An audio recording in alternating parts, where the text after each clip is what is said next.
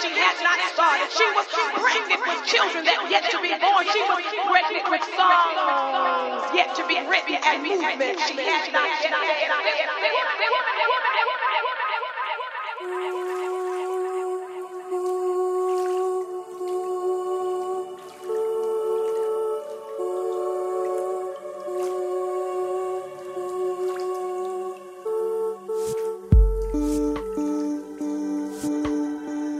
Greetings, listeners. This is The Sound Bath, and my name is Aja Monet. It's a podcast brought to you by Lush Cosmetics. I'm really looking forward to today's episode with Dr. Thema Bryant Davis. Dr. Thema Bryant Davis, aka Dr. Thema, is a licensed psychologist, ordained minister, and sacred artist. Using artistic expression, spirituality, psychology, and culture, Dr. Bryant Davis lectures, performs, and preaches internationally. She spent many years working with women's groups and trauma survivors, encouraging emotional wholeness. She's also the president-elect of the American Psychological Association. In 2020, the International Division of the APA honored her for her international contributions to the study of gender and women for her work in Africa and the African diaspora. Dr. Thema is a fellow podcast host. Her beautiful and empowering show is called The Homecoming Podcast, which provides weekly inspiration and mental health tips to her listeners. We live in confusing and challenging times, and Dr. Thema aims to guide us through them by encouraging qualities of love, healing, acceptance, compassion, and creativity. Let's get into it.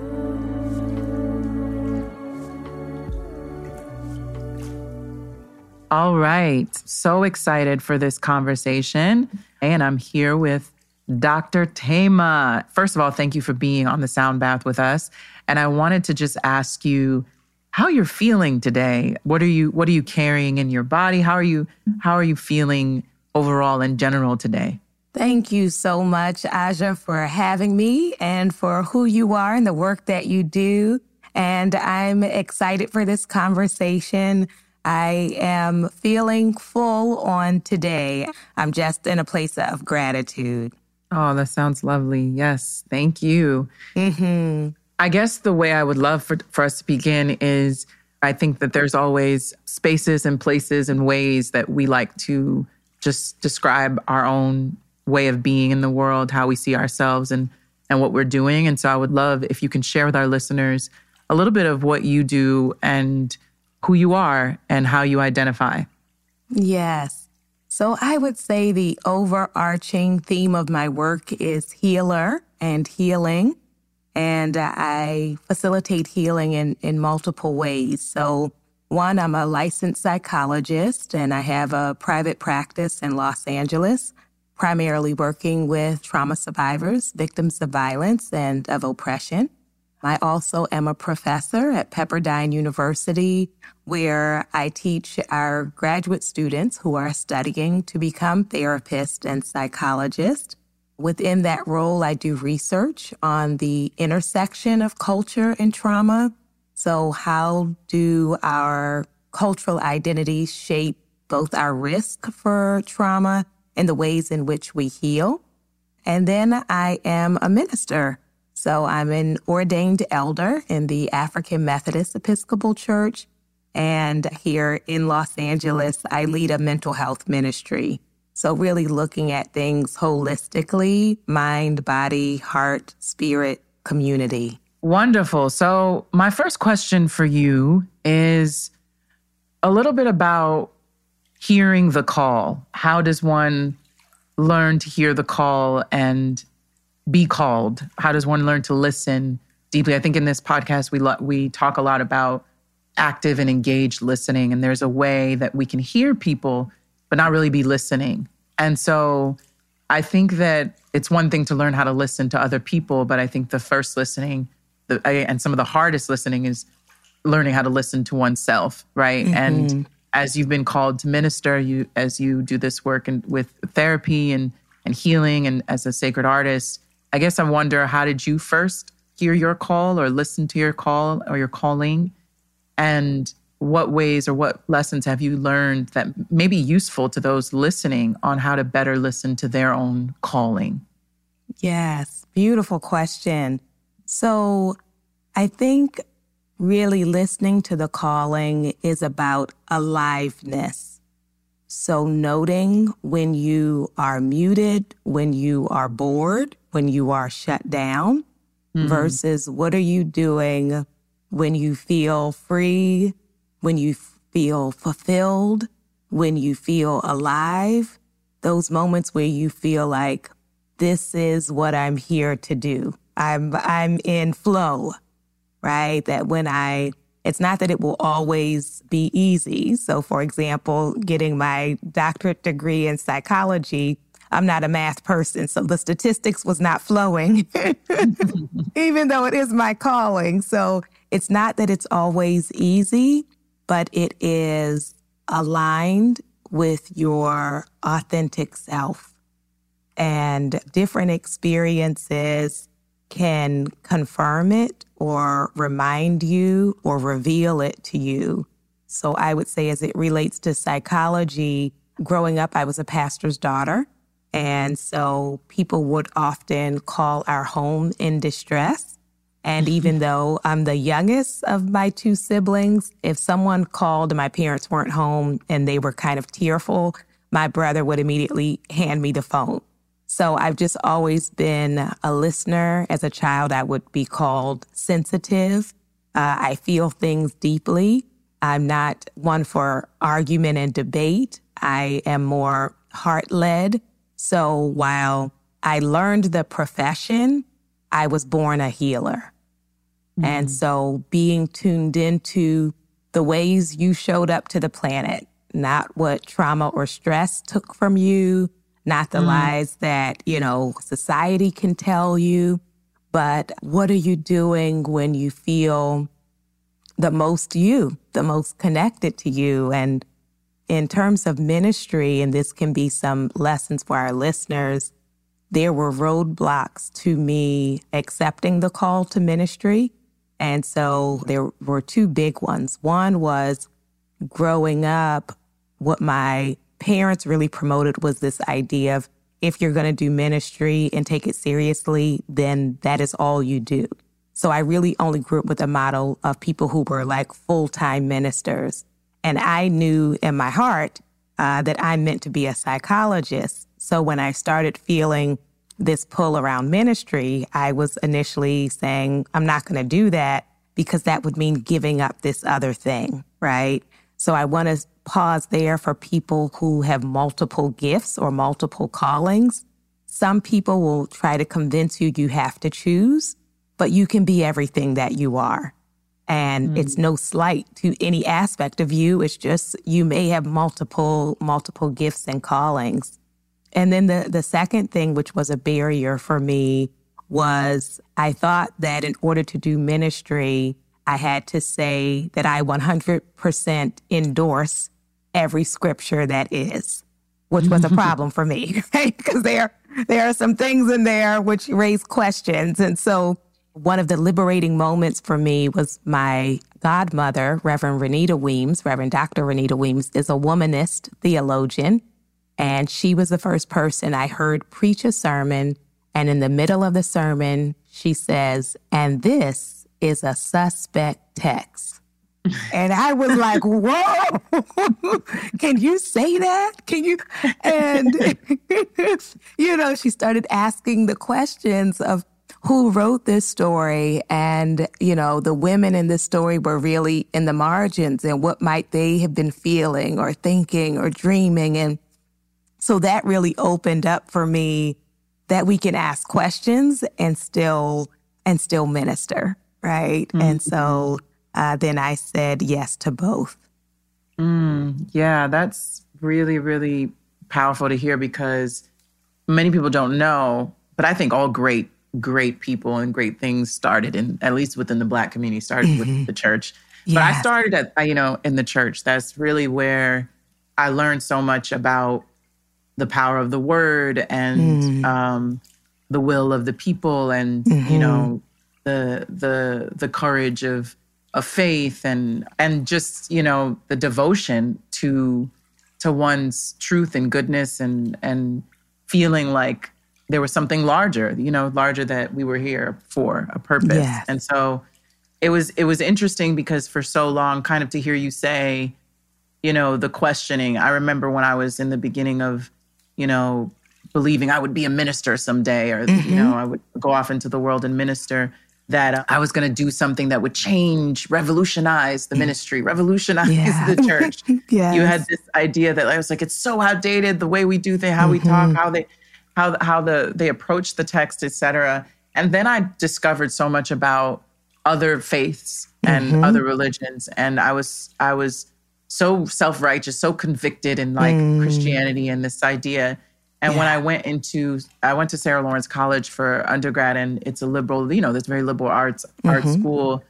And the way that they approached theology, the way that they approached faith was with this critical care, this sense of that care is rooted in a critical lens and analysis, that it's not just about feeling affirmed and in alignment all the time, that sometimes that tension or that struggle can be a big part of learning how to care, how to deeply engage with, what you care about. And so I wanted to ask you, what are other faiths that perhaps, or practices that perhaps deepened your relationship to your work? What does solidarity look like in an interfaith sort of practice in the world? What are the ways that you see that showing up now more than ever? And how necessary do you feel that is for our healing?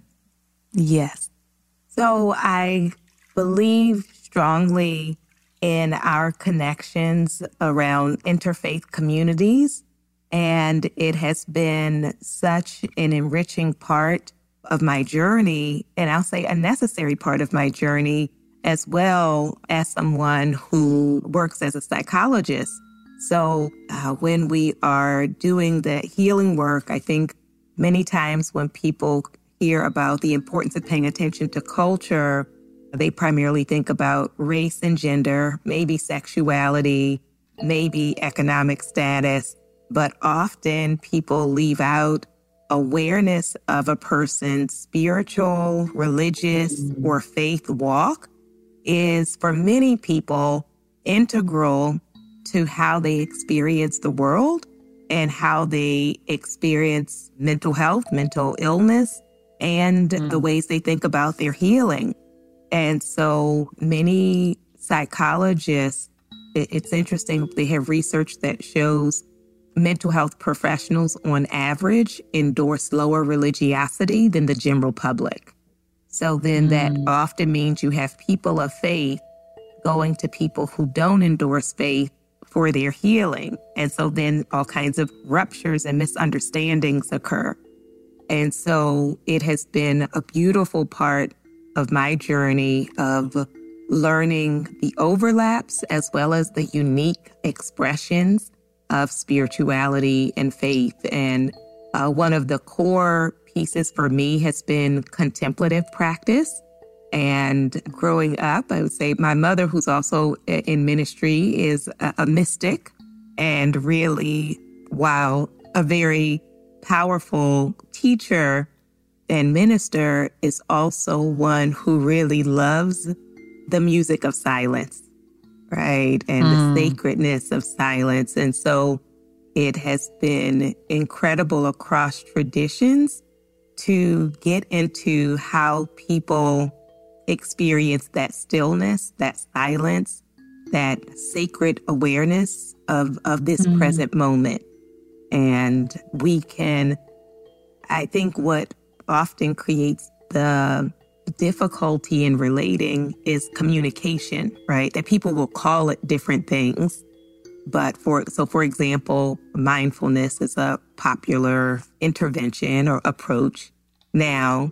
But sometimes if you were to say to a Christian to be silent and open yourself up and let go, some of them would respond with, open myself up to what? right? That they're wondering, what are you trying to do to them or put inside of them? So they're like guarding their spirits is how they would talk about it. But if I were to say, let us be still in the presence of God and make ourselves available to the Holy Spirit, they would be able to go right there, right? So it is the different languages of what gets us home. Ooh, there's so much power in the tongue. Yes.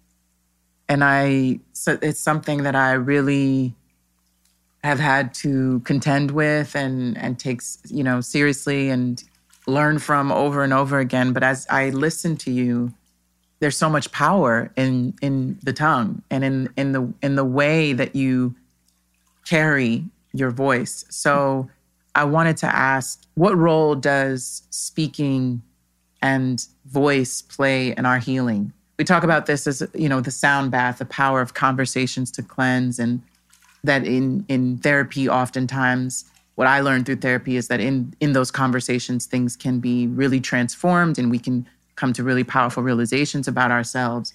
But also I remember being a child and in church and an elder, covering my ears with her hands and praying over me on my ears. And she said, this child has heard things she should not have had to hear. And I just remember I broke down, and she just started speaking things over me. It still brings me chills and gets me teary when I think about it. But there was something about hearing her speak these words of life over me that changed my whole orientation towards the world. I mean, it really shifted the course of my life. And I wanted to ask you about, someone that works with just faith, but also a faith-based practice, but also who works with the language, who works with words. What role does voice and language and words play in our healing? Yes. I'd love to, first of all, I love the story of the proclaiming and truth-telling and blessing as it relates to your ears and what we hear and should not have heard. And in therapy, what I often hold on to, especially with trauma survivors, is shatter the silence to shatter the shame. Shatter the silence, shatter the shame. Because there are so many of our experiences that we keep secret, that we are hesitant to share, to disclose, to speak of, because we feel embarrassed or humiliated, or because of victim blaming, or because of the stigma. And so in the telling, there is healing, because I discover, especially when I am in the presence of a compassionate listener, that I told them my deepest, darkest secrets, and they didn't change their mind about me. That's, it's like you face your greatest fear of like, what if you knew this about me? Would I still be okay? And it's, yes, like I still choose you. I still care about you. I still appreciate you. I still honor you. I still respect you. And so in therapy, one of the approaches is called narrative therapy. And so with narrative therapy, it's not only telling my story, but how I tell my story. Because some of us center other people. Like everybody else is a main character in your story, and you're in the margins of your own story, right? That you're just constantly being acted upon of what did this person say to me? What did this person do to me? But I have no voice. And so to re-author my story, to re-narrate my story is healing and empowering, and also helps me to shift the distortions, the lies that I have felt about myself, the lies I've been convinced of about myself. And so to hear it and to speak it is really powerful. And one of the ways that we can speak the unspeakable is through the arts. So, trauma and, difficult moments can be hard to put in words, or sometimes people are saying the words, but they're emotionally numb and disconnected. But if I can speak it, quote unquote, but in my poetry, in my music, in my dance, in my collage making, in my bead making, and in my cooking, and in the way I do my hair, if I can speak it in the way that I dress myself, if I can speak it in my art, then it also shatters that shame.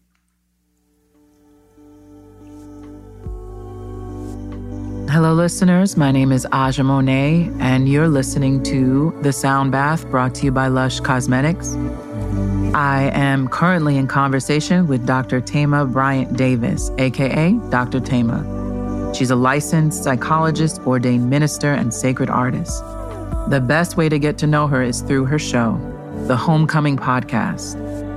In a minute, I want to talk more about her preaching and how she taps into her higher power. But first, I wonder, what do you feel like we all could learn right now from the act and the art of listening? So it really is important for us to have spaces to hear and to listen. And what I would say to those of us who are listening on today is to start asking deeper questions and to actually slow down to communicate to people that we're looking for a real answer. Because here we're so scripted of, how are you? Fine. Right? Or church people say, how are you? Blessed. Right? Right? So that's the script that people have are halfway down the hall or down the block before they really even hear you're fine. Right? So if I slow down and start to ask, how are you holding up? What has this season been like for you? What are you missing these days? So that to ask questions to communicate that you actually want to know, and to also be willing to share ourselves. So transparency is contagious, right? That often if you have someone in your friendship circle who's willing to be more honest, to share I'm tired, I'm disappointed, I'm exhausted, I'm frustrated, I'm confused, then it can give other people permission for more truth-telling as well. Yeah. That's really, really powerful, because I think about the idea of permission, giving permission for truth-telling. It's also hard when people are closed off and they're used to being closed off, to even know what's the right question.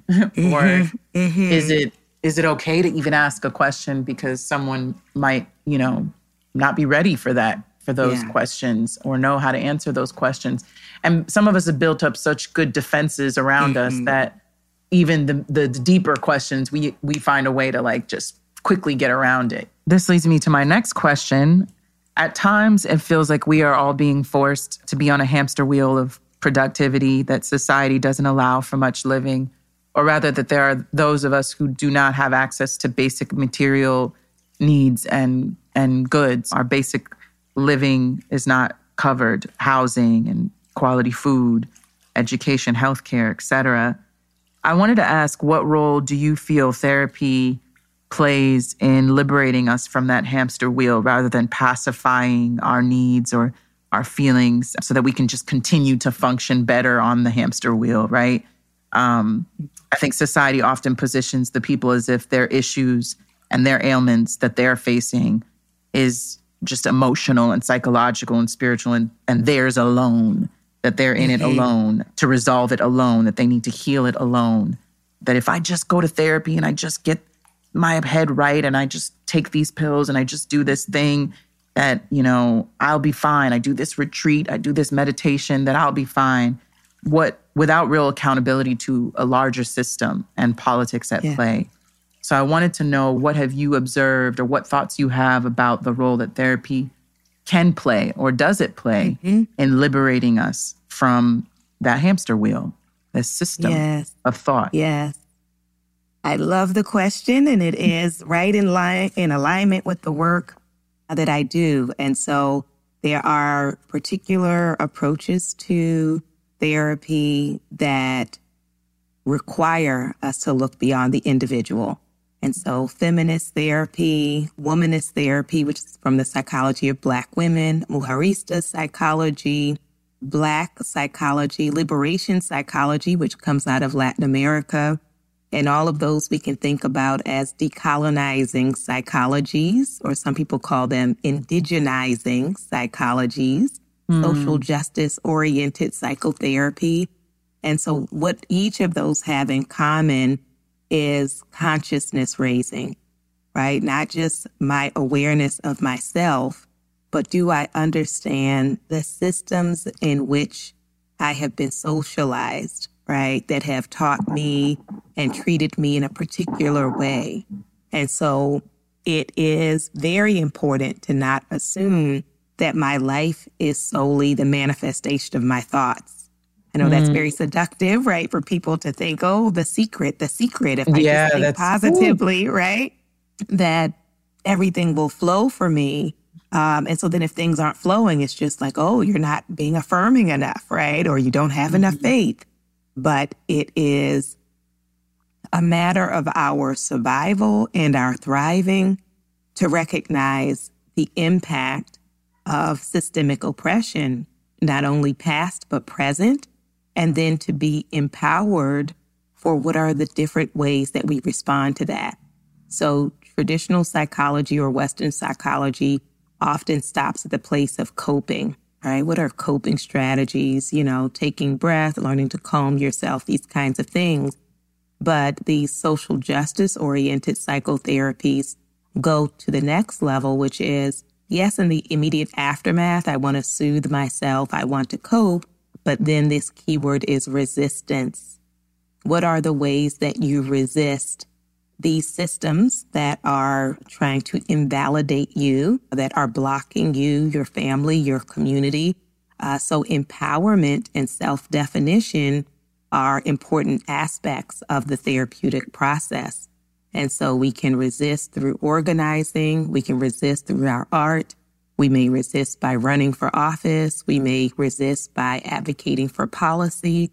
And then we know from the lovely Nat Bishop, we can also resist it with our rest. Our joy and our love are part of our resistance. And so that is an important part of the therapeutic process for marginalized peoples, and to reclaim or to claim for the first time the truth of who we are. That's just juicy. I could talk to you forever. I think my next question is a bit around, the role that social media plays is a big question that we have on this podcast, and the limitations of social media, but also its impact on our mental health.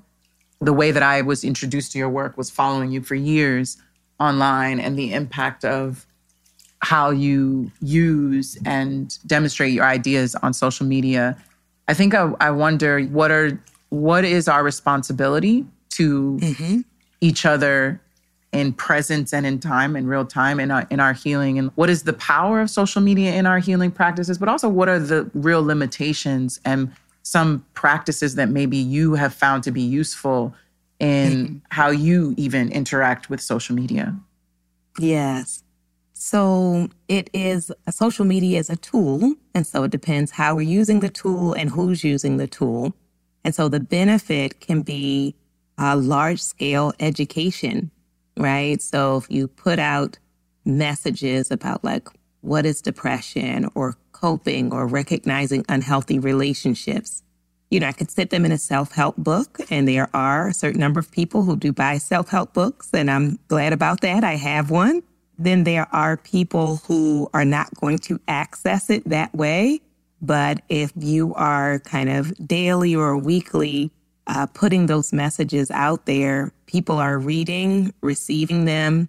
And, I will often have clients come and ask me questions about something they saw in social media. One of the concepts which has become more popular now is people understanding attachment theory, which is basically your attachment style with your caregivers, the people that raised you, can affect how you show up in romantic relationships.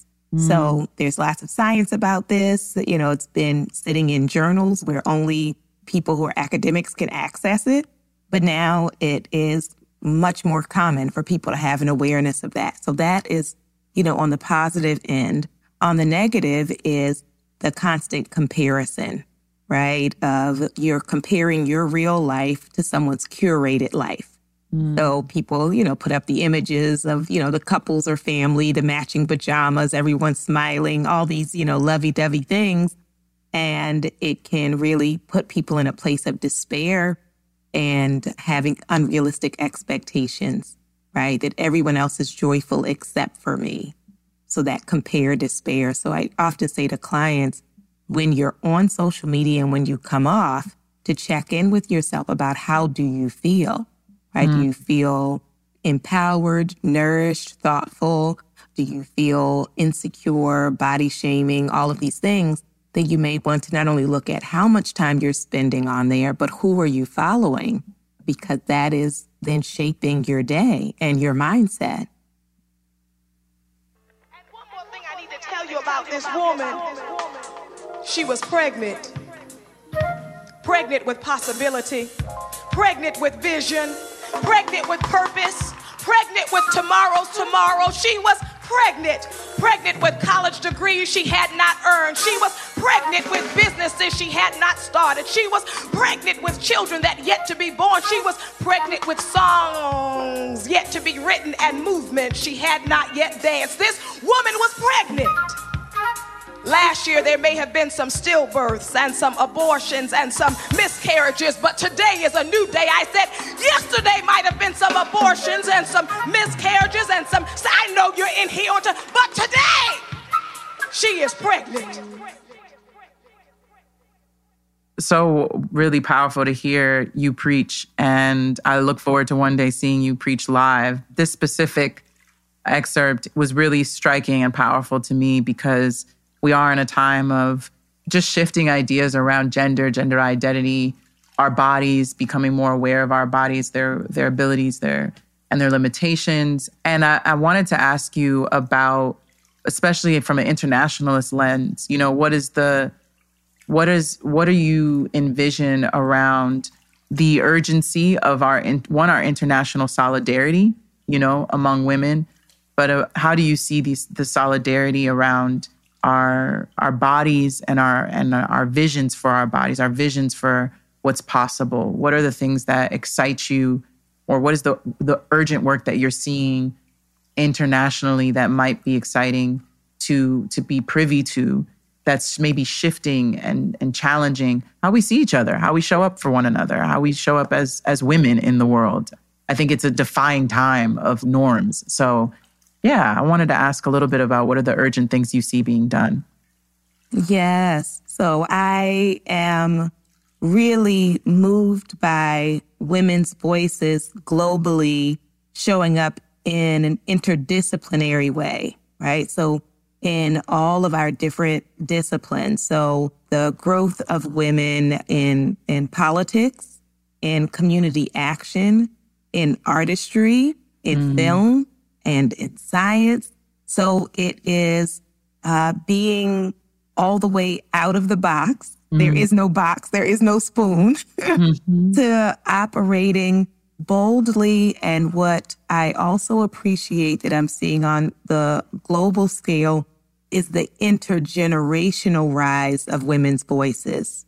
And so from elders to middle age, young women, to children and those who are non-binary, of being activated in that sense of we have nothing left to lose, right? We have nothing left to lose. There's, when you have lost so much.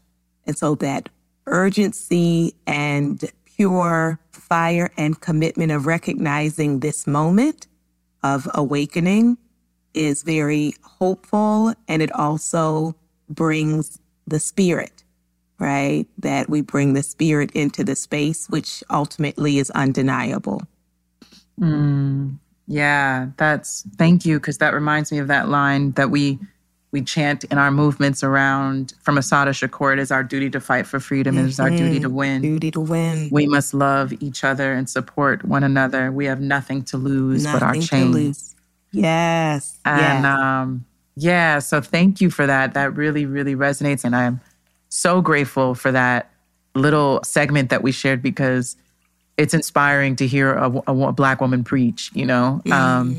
It's just really is. It gave me chills. It makes the hair on my arms stand. And I really do look forward to seeing you preach one day live. The last question I have for you is a question that we ask all of our guests. And I just wanted to see what sounds make you feel whole. What sounds come to mind when you think about wellness, when you think about healing, and when you think about freedom, being free, feeling your most free? What sounds come to mind or come to your ear? I will, in my earlier days of doing spoken word, my name was the Lioness.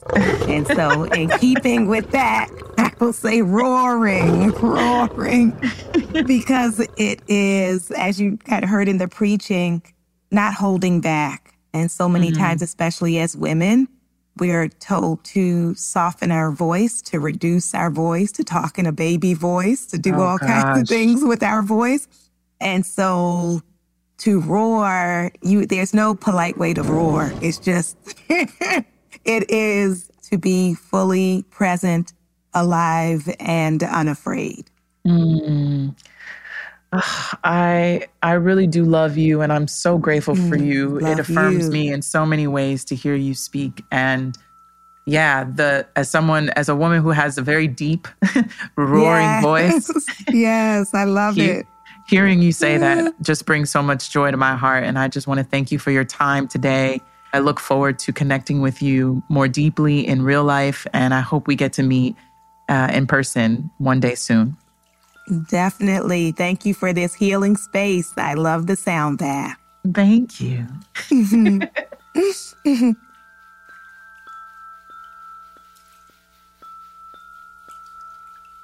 I want to thank all the listeners for listening.